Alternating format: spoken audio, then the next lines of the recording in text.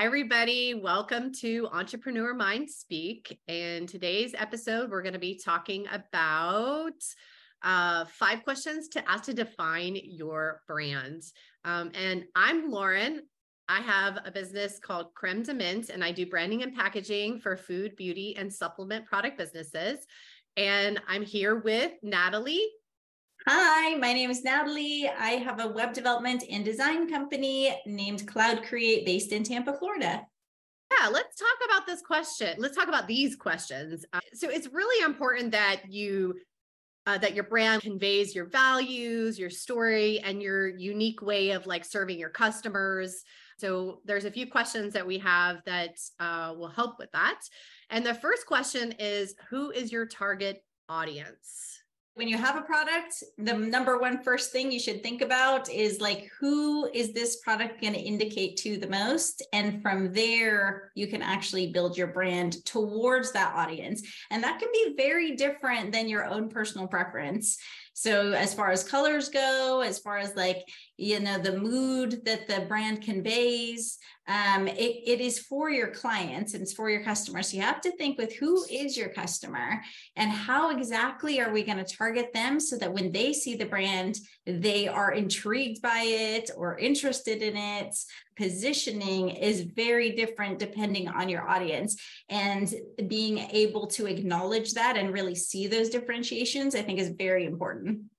Yeah, absolutely. So you want to look at things like the demographics, the psychographics of your target audience. So demographics are things like age, income level, education level, and psychographics are like values, hobbies, habits. You really want to target who your ideal customers are, so that you know why they're making those buying decisions.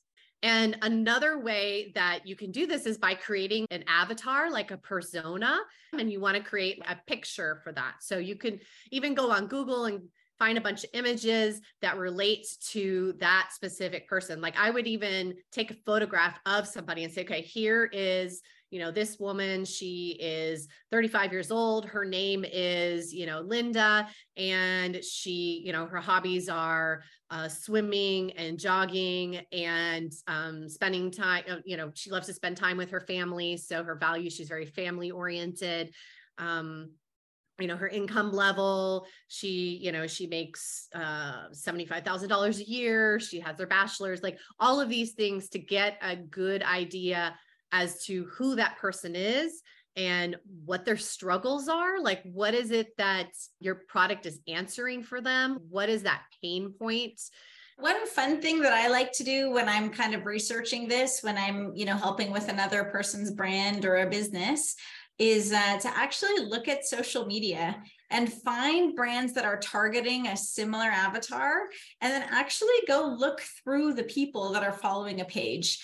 For example, if you have a holistic supplement or something like that, like a natural supplement, there are certain demographics that are more prone to buying that and like that more than others. So it's very interesting to go look at your competitors and see what kind of people are following them on social media. And very often you'll start to get an idea with real faces. You can either get validation or maybe you need to adjust it a little bit to really see in real life, who are the people that this kind of product attracts. I love that idea. I was also thinking to add on to that was if you go ahead and you decide to test with that target market and make sure that this product is for them, that you can actually see, are these the same people? If you have a food product line and you're selling at a farmer's market and you have this specific persona that you have created, and you start noticing that it's a different type of persona coming to buy your product, then you have an understanding wait a minute, maybe I was not targeting who our main customer actually is. Yes. It'll allow you to kind of tweak it and really understand what your product, who your product is attracting. Totally. I love that because it makes it a very kind of natural process. It's something, and it might even change over time. And a lot of products have pivoted in that way, where they originally started targeting a certain demographic and then found that that demographic wasn't really biting, but then that this other demographic actually loved the product. And so they just kind of like shifted their positioning, and then their sales increased exponentially. So it's definitely like, it's like a two-way street. Like on the one side, you make your avatar based on what you know, and you can do surveys and you can look at things to kind of find this, but then nothing is going to replace actual market validation when you start selling it and finding out who these people are. The next question, yes, you should ask about your brand, and that is like, what is the story behind your product? Why did you start this business? You want to humanize your brand. You want some way for people to connect to your brand. And by sharing your story, that really helps to connect, and so that people can see themselves in your story. They also might want to think, I'm supporting, this business because I want to support, these specific ideas and values conveyed by your story. Yeah. So it's really important to think that through and just think about what inspired you to create this product. Were you frustrated with certain offerings that, weren't available? Like, what's the reason? And I think it's kind of an interesting shift, because I feel like, when you look a very long time ago, it was just people bartering with each other, and people would have little stores, and you would always know kind of like the owner of that business most of the time, because most businesses were local. For a while, a lot of businesses became kind of faceless, besides having, maybe an about us page and a mission statement. But beyond that, it was like, this is our brand. And the brand was very much at the forefront. And you didn't necessarily hear all that much about the founder or anything like that. And it didn't matter. Like, imagine these websites that I used to visit, and it felt very corporate. And I'm thinking about product businesses, because I can't really remember what the product businesses look like. But when you're describing this, like, I have an image come into my mind, and visiting those websites and feeling a bit soulless. You knew that they were providing this great service, this quality service, but there wasn't really a human connection to it. It was a bit of the style of the time, because I was in web development then as well, like in the like 2007, 2008 time. And we would have businesses that would come in, and they were like 2-people businesses. Like, they were very small, and they would buy a website, and they would want their website to portray as if they were like a massive corporation. Their website would look like it was this huge business, but it was just these 2 guys building a business. And I think that we've had a really beautiful shift back to the personalization of brands now, with social media and everything like that. The story behind the brand has become really important, because I think there were so many brands that just popped out of nowhere, and some of them were kind of soulless, like you were saying. And I think people are really loving that now personal touch. And that's why you even see like big CEOs and stuff like that. They have Twitter accounts, or they have their social media. So people can have not only a connection to the brand, but actually a connection to the people within the brand. So that's definitely something to think about when you're telling your story. As simple as your story you might feel it is, or as uninteresting as you might think it is, because sometimes people don't know what to say about themselves, but people love hearing that. They love hearing about the founder. They love hearing about the ideas behind a product and what the values are. Absolutely. And I it's so much more memorable when you hear that story, and especially if it's a story that really resonates with you, or, it sticks out in your mind for some reason. I think it's very valuable. And that kind of takes us to our next question, which is, what do you value? Because people want to buy from businesses whose values that they share also. Yes. So when you're clear on your values, and you make that clear through your branding, you'll be able to attract the people who believe in those same things, and you'll be able to create more momentum around your brand. Not to mention that if you are a business where you're interacting with customers directly, which is a lot of businesses, even e-commerce interact with their clients directly quite a bit sometimes. it's really nice to be connecting with those people that also have the same values as you. So it goes both ways. Both your clients, they want to find businesses with their similar values, but also for you to be able to deal with people that share similar beliefs as you is really nice. So it'll make your business and your life a lot more pleasurable. I think it's a really good idea to just sit down and just brainstorm maybe like 20 or 30 different values that you have, and, and then narrow it down specifically to like 3 to 5 for your business, because you don't want to convey so much that you lose clarity. A core value would be something like authenticity or compassion or, community. There's so many different values that your brand could convey, and that you also believe for yourself and for your business, like trustworthiness. For a lot of people, they have a value, whatever that is, they put that in their business. It gives the business character and attracts people with similar values. But the other thing that it does is it actually helps the business owner be more excited about their own business. Because let's say you are into environmentalism and your business stands for that, and you're in even a very small way, solving some little problem in regards to that. Now your business has a much bigger purpose than just you and just making money. Now it has a secondary purpose of helping something that you actually believe in. And a great example that's a little bit recent is, what is it? The Bumble socks. I think they're called Bumble. It's these guys that came up with socks, and every time you buy one pair gets donated to like the homeless community. And so like they've donated millions of socks to the homeless community. And like the bigger their businesses get, the more socks they're donating. And these guys, you hear them speak about it. Yeah, they're excited about their business and it's growing and it kind of blew up and that's great. But like they're talking about how many homeless people they actually helped, because socks is a really big problem in the homeless community. It gives you a whole dynamic to your business that not only is exciting for other people to join you with, but it's also exciting for you because you really get to back up something you believe in that's much larger than just yourself or even than your business. Yeah, absolutely. There's so much that you said in there that I'm just like, yes, this is so juicy. I love it.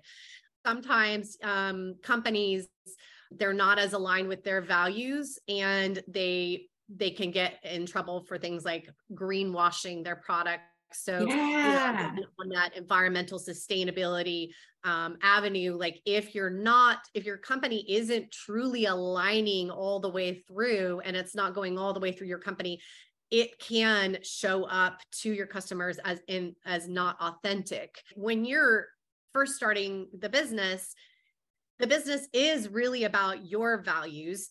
And when your business grows, it still needs to have those values so that it can continue to show that same personality, that same authenticity that you gave it in the beginning. It's really important to ask yourself, for each value, to ask yourself, is this really one of the most important values to me? And why is it so important? And what does my business do that embodies this value? And how do I make sure that it continues to do that, even if I'm no longer part of the business? And the next question that we have, jumping into the next question, is what makes your business or product unique? Why should your customer buy it from you instead of, one of your competitors?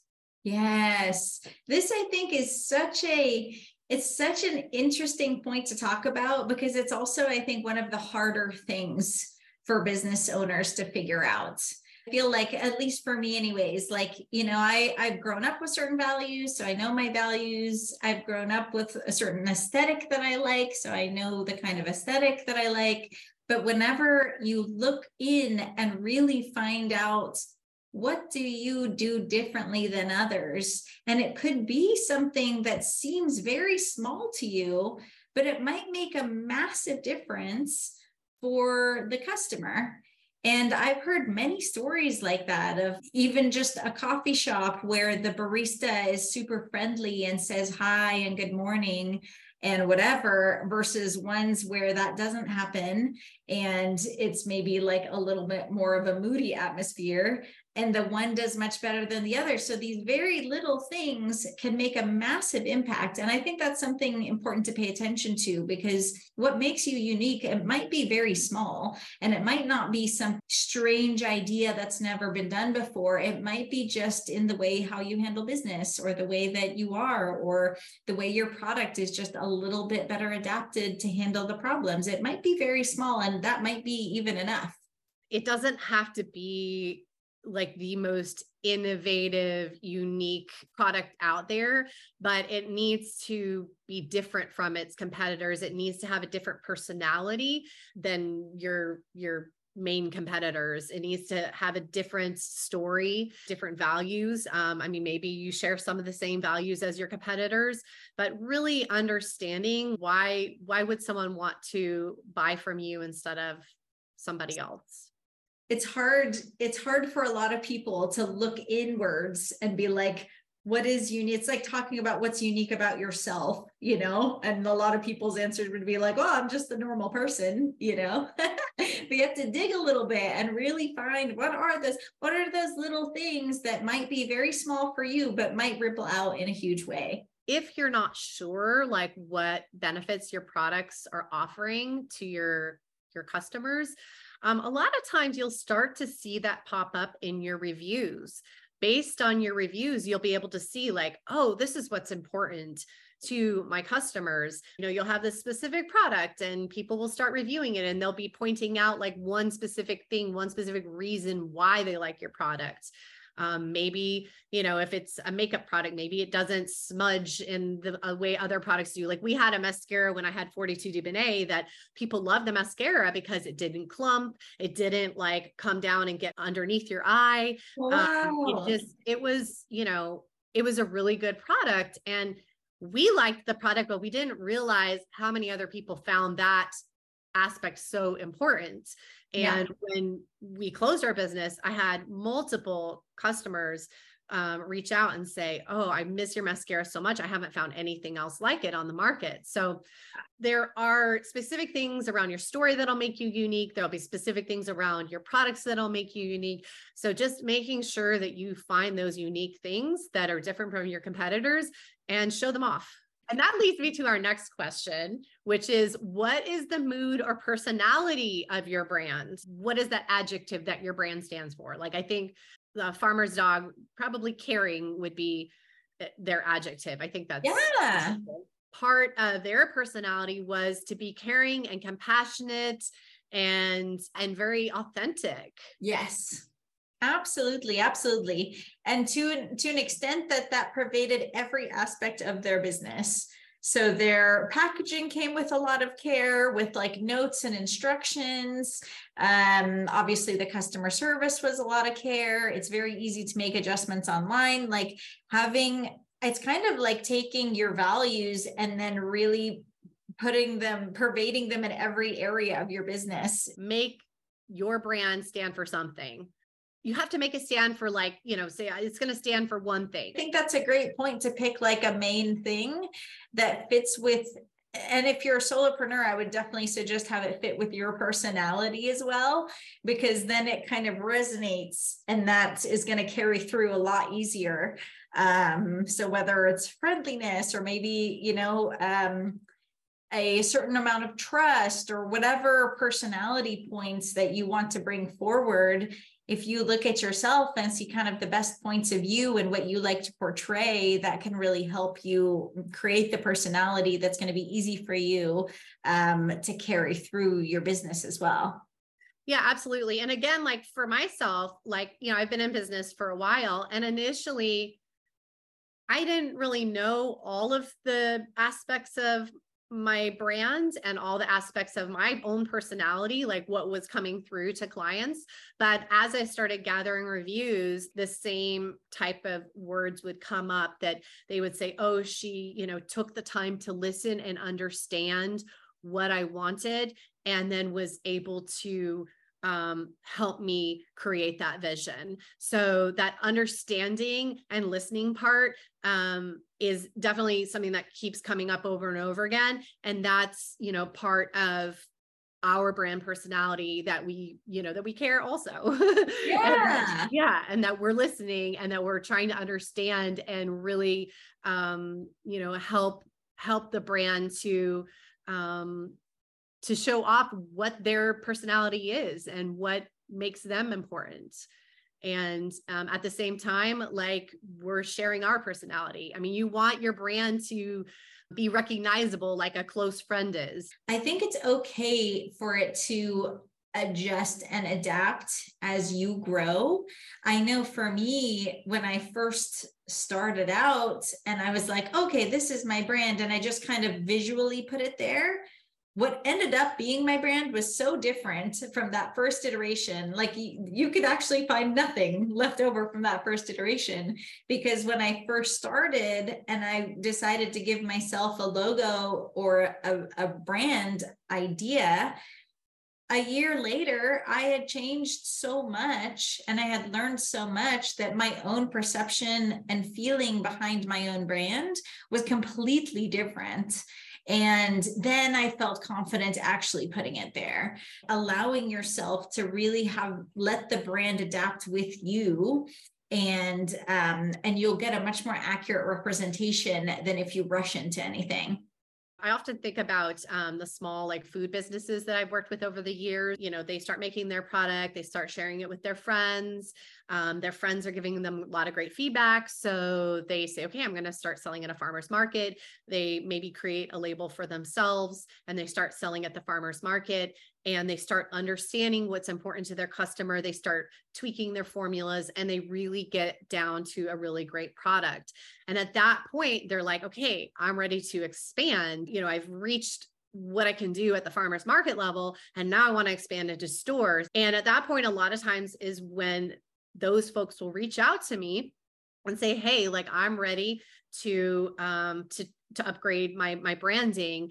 And then we're able to look at all of that and create a distinctive personality, a distinctive brand. Like if they didn't know what their values were at the beginning, or they had a few and they weren't really sure which one was their main value, now they have a better understanding of that. And now we're able to help them visually and through their messaging get that out there in front of their customers and make sure that visually it's translating and connecting with their customers. For those people that are trying to determine their dominant personality or mood of their brand, one good way to do that is to watch commercials of larger brands and see how they make you feel. So like, for example, there's a Subaru commercial that I saw recently, and it gives me this sort of nostalgic, family-oriented feel. Whereas like this other Mercedes commercial I saw like feels very cutting edge and modern. You can look at brands' taglines too to determine like their dominant mood. Subaru's tagline is love. It's what makes a Subaru, right? And so it conveys that same like family-oriented, emotional mood. Whereas like Mercedes is, the best or nothing, and it fits with the mood of, high tech, fast, superior quality. You can think about these type of examples or come up with your own, like when you're watching a commercial or something like that. Ask yourself, like, how do people feel when they interact with this brand? And how do I want them to feel when they interact with my brand? And that can help to help you figure out like, okay, what is that mood that I want to convey? What is that personality that I want my brand to have?